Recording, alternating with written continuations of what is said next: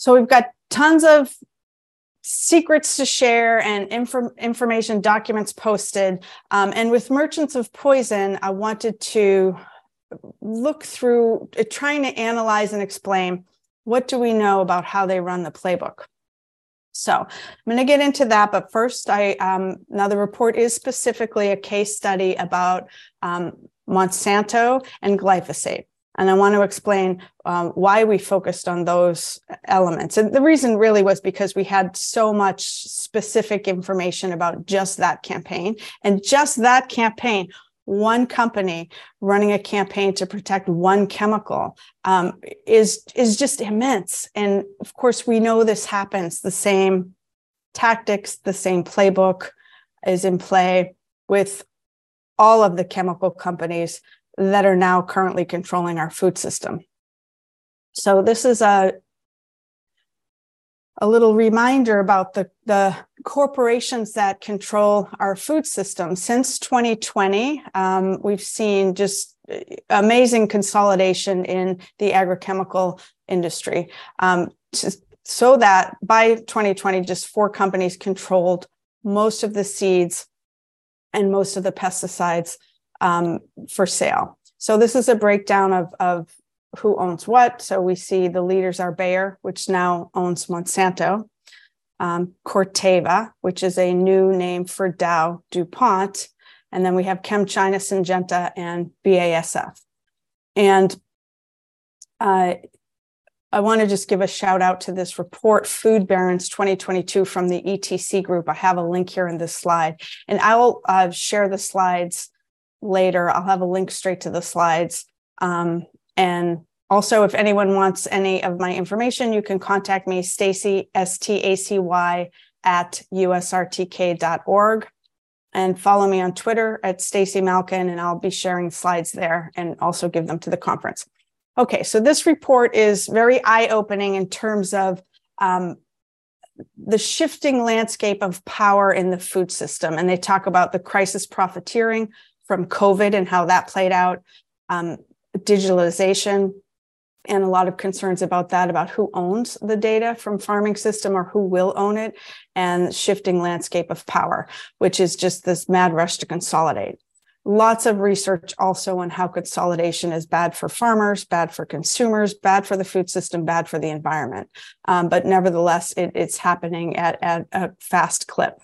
And one thing that if you've looked at the pesticide industry at any length, one thing that would jump out at you about all these names, Syngenta, Bayer, Monsanto, Corteva, Dow, DuPont, all of them have long histories of hiding the harm of their products. They have all participated in all of the strategies that I'm going to talk about related to Monsanto and glyphosate.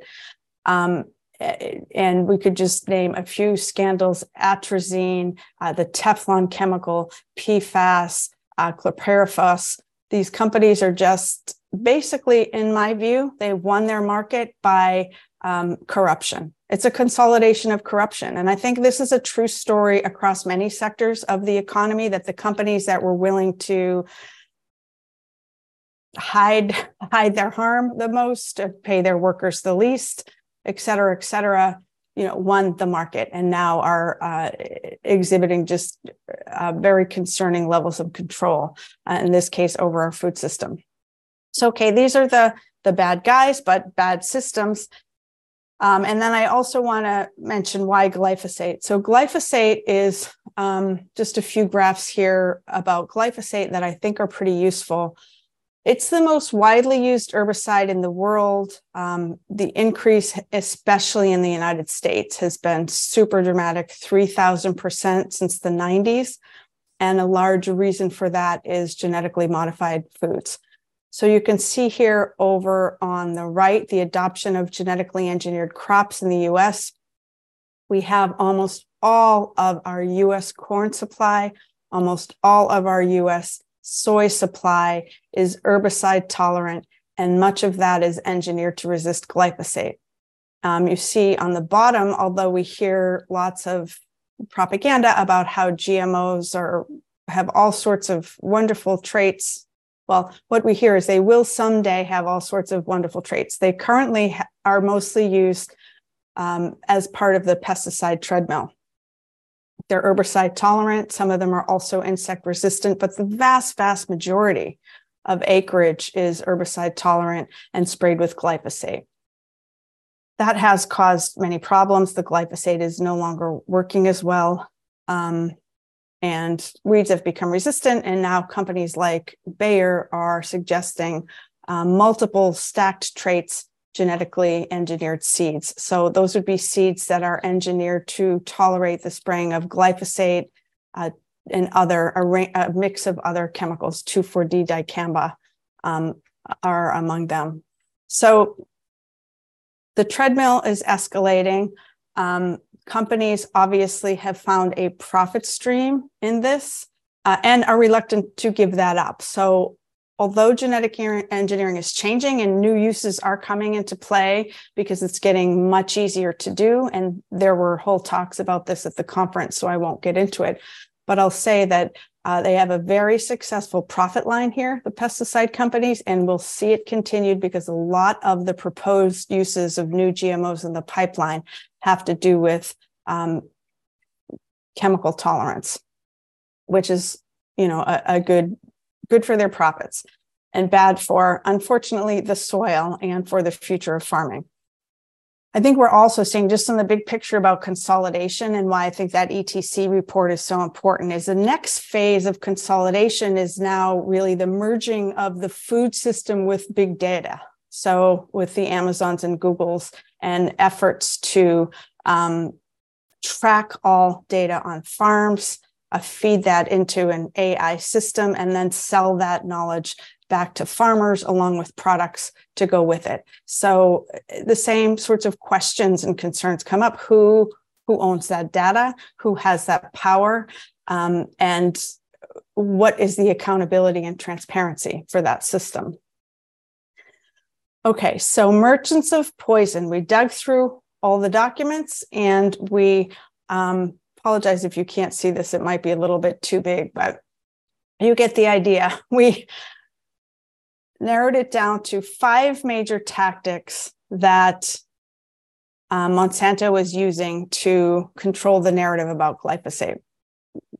Now, how we came about this, I want to talk about the source materials that we used for this report. So part of it, I mentioned before that we started to file public records requests at US Right to Know. And so this was in 2015. We, over the years, have obtained many, many, many documents, thousands of pages of documents from corporations, from universities, from government sources that helped us kind of get under the covers at how they were running their public relations. Also in 2015, people started to sue Monsanto. That was the year that the World Health Organization determined that glyphosate is a probable human carcinogen. And that launched off many people who had that particular type of cancer that arises as the most strong correlation in the science, and that's non-Hodgkin's lymphoma. So as of now, over 100,000 people, and these are farmers, groundskeepers, landscapers, everyday gardeners who used glyphosate Roundup in their homes, suing Monsanto, now Bayer, with claims that exposure to Roundup caused them to develop non-Hodgkin lymphoma. Probably heard some about these trials. There were some big jury verdicts. In one case, a couple was awarded a $2 billion verdict, both a husband and wife who used Roundup in their yard for decades. Both had non-Hodgkin lymphoma. That's incredibly rare. So we've reported a lot about the trials. I won't say more about that, except for a very important aspect of the trials is that many, many, many more documents, tens of thousands of pages, became public. And so that those 2 bodies of documents, US Right to Know research and the trials, went into this presentation of 5 ways that companies are And it wasn't just Monsanto. In many cases, it was all of the companies working together as a team, but it was led by Monsanto. And a lot of the documents I'll talk about were Monsanto documents. So we see here some of the ways they do it, really from the ground up, corrupting the science from the beginning. So the record is really clear that for 40 years, Monsanto scientists manipulated the scientific record in lots of different ways, using lots of different techniques. Ghostwriting papers, handpicking scientists, choosing public relations narratives that they wanted to bolster, and then figuring out how to do scientific studies to produce that narrative. Strong-arming, influencing regulatory agencies, and really putting forth shoddy science to influence regulatory agencies again and again. Also co-opting academia. Public universities, unfortunately, are a huge part of the pesticide industry's public relations game. They really count on academics because they know that the companies are not necessarily seen as trustworthy, but white coat academics are. And so we found many examples of white coat, supposedly independent academics who were actually working directly with Monsanto, in some cases paid directly by them to do public relations and lobbying. We also have the mobilization of many, many third parties, astonishing array of third parties. So I'll tell some details about kind of how that works and who the key players are. And also this attacking and tracking efforts. If any of you all have spoken out against the pesticide industry, they probably know who you are and have tracked you at some point.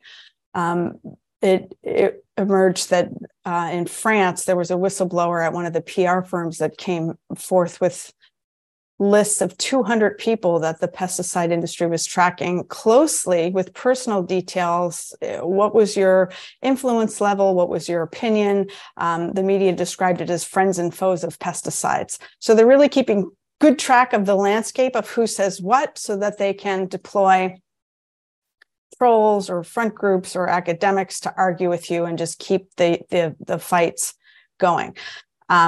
The scientist attacks were also a really important piece of how they dealt with glyphosate, and to some extent got away with it. But the unfortunate thing for Monsanto is much of this stuff came out in the press and really became quite widely known about how they manipulated the record on glyphosate.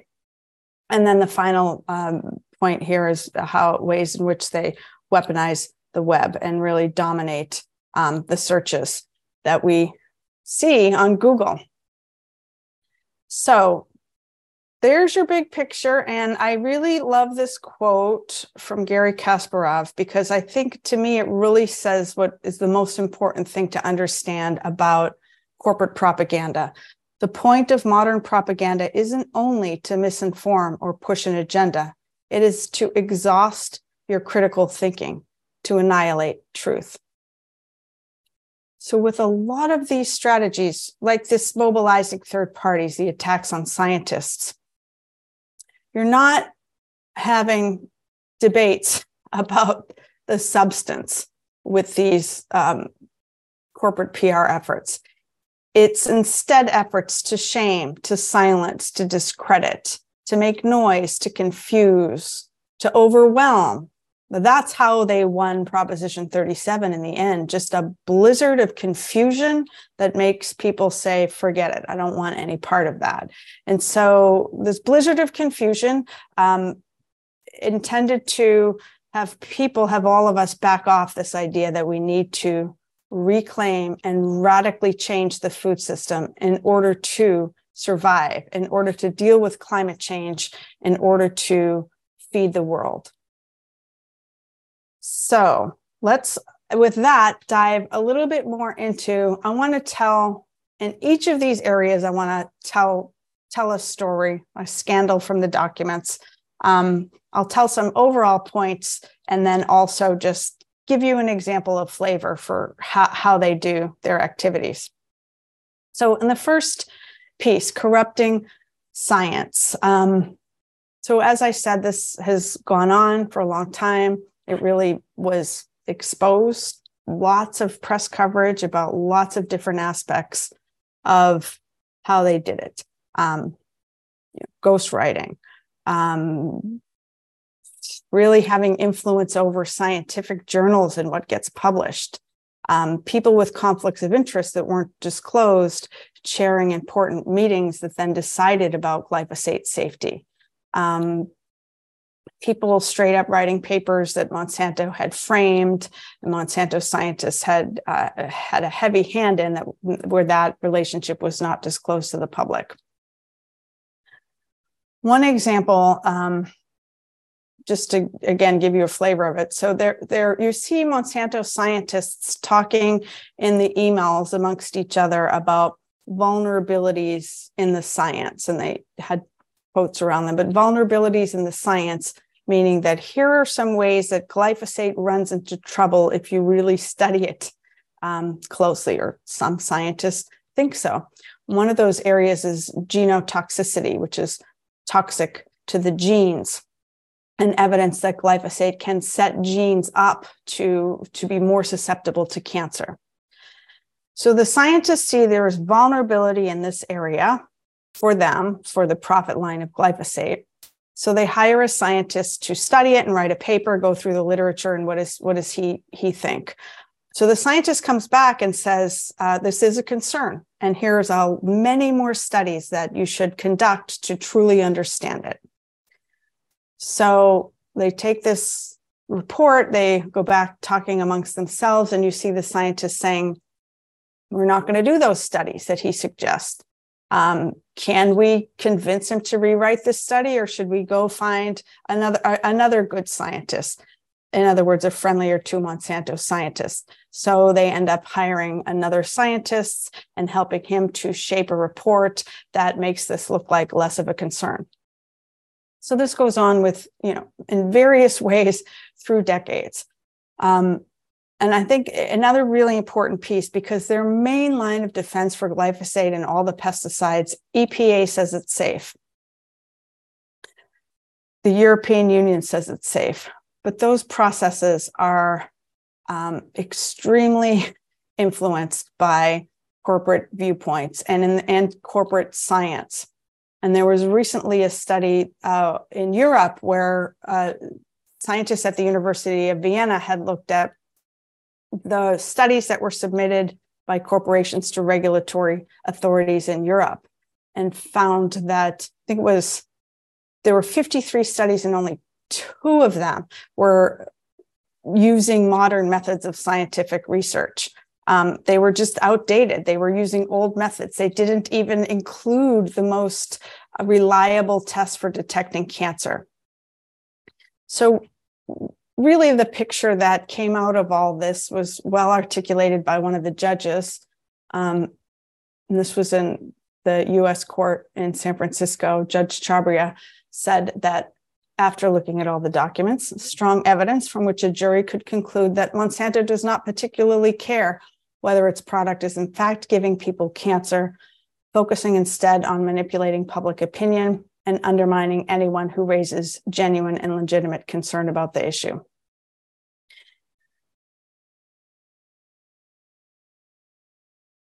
So this is why we cannot trust and should not trust and can't leave it up to corporations to tell us what's safe or not about their products.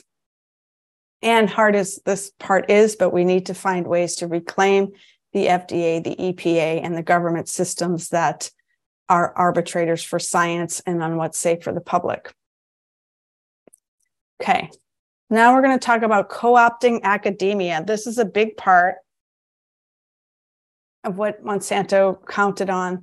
The very first thing that we did as an organization in 2015, our documents became a New York Times front page story about how Monsanto and the other companies relied on academics to fight the GMO labeling war. How academics that were on the payroll under the influence working directly with Monsanto were part of a key part, the most important part of their public relations efforts to defend GMOs. Now, this screen here, I just want to show you the University of Florida donors. This is not online anymore, and it was at one time, and we captured the screens. Then they took all this information out of the public eye and hid it. It's very difficult to find out from many universities how much money they're getting from corporations. And this isn't one of the key things that we say in the Merchants of Poison report is that the pesticide companies are not just following in the footsteps of big oil and big tobacco, but they helped write the playbook. And they've done it deliberately for decades, ever since they unleashed vicious attacks on Rachel Carson when she wrote Silent Spring. So the pesticide companies are well honed, and I think in some ways more effective at this point than oil industry and tobacco industry propaganda campaigns. And that's because of the influence and buy-in they have from the universities. And the land grant university system in the US was set up to study and research agriculture and food systems, and was largely, or used to be a lot more government funded as government funding has gone down and corporate funding has gone up. These schools are so dependent on corporate funding to the point where there's really a chill even on debate of dissenting viewpoints. From what I've heard from students, from professors, from others who are in these academic institutions on topics like genetic engineering, on pesticides, it's just a full buy-in that this is the food system that we need to have. And behind that buy-in is a lot of corporate funding that is not always obvious. In the case of the University of Florida, we've got Syngenta as a gold, diamond donor was 10 million or more, or gold donors were 1 million, and silver donors were 100,000 or more. So well more than $10 million from pesticide companies in just 1 year. And the University of Florida also had, these are just some of the headlines that came out to show that a lot of this has been in the press. And it does have a big impact when it is. So we've really tried to get our documents to mainstream reporters and just as we can tell the story about the corporate influence in the background. So, so in the case of the University of Florida, and Florida actually has some of the strongest sunshine or freedom of information laws. So it was the first place that we got a lot of documents was from the University of Florida and from a professor named Kevin Folta, who featured heavily in this New York Times front page articles about how academics were helping defeat GMO labeling. So we have lots of interesting stories and talk about them in the documents about the back and forth between these professors. But it was really a well-coordinated system with academics, top executives from pesticide companies and public relations firms looped in a pretty constant loop of conversation about talking points, lobbying priorities, who to attack, essentially, lists of who the influencers are, who needed to be confronted, people like Vandana Shiva or the Food Babe or Michael Pollan.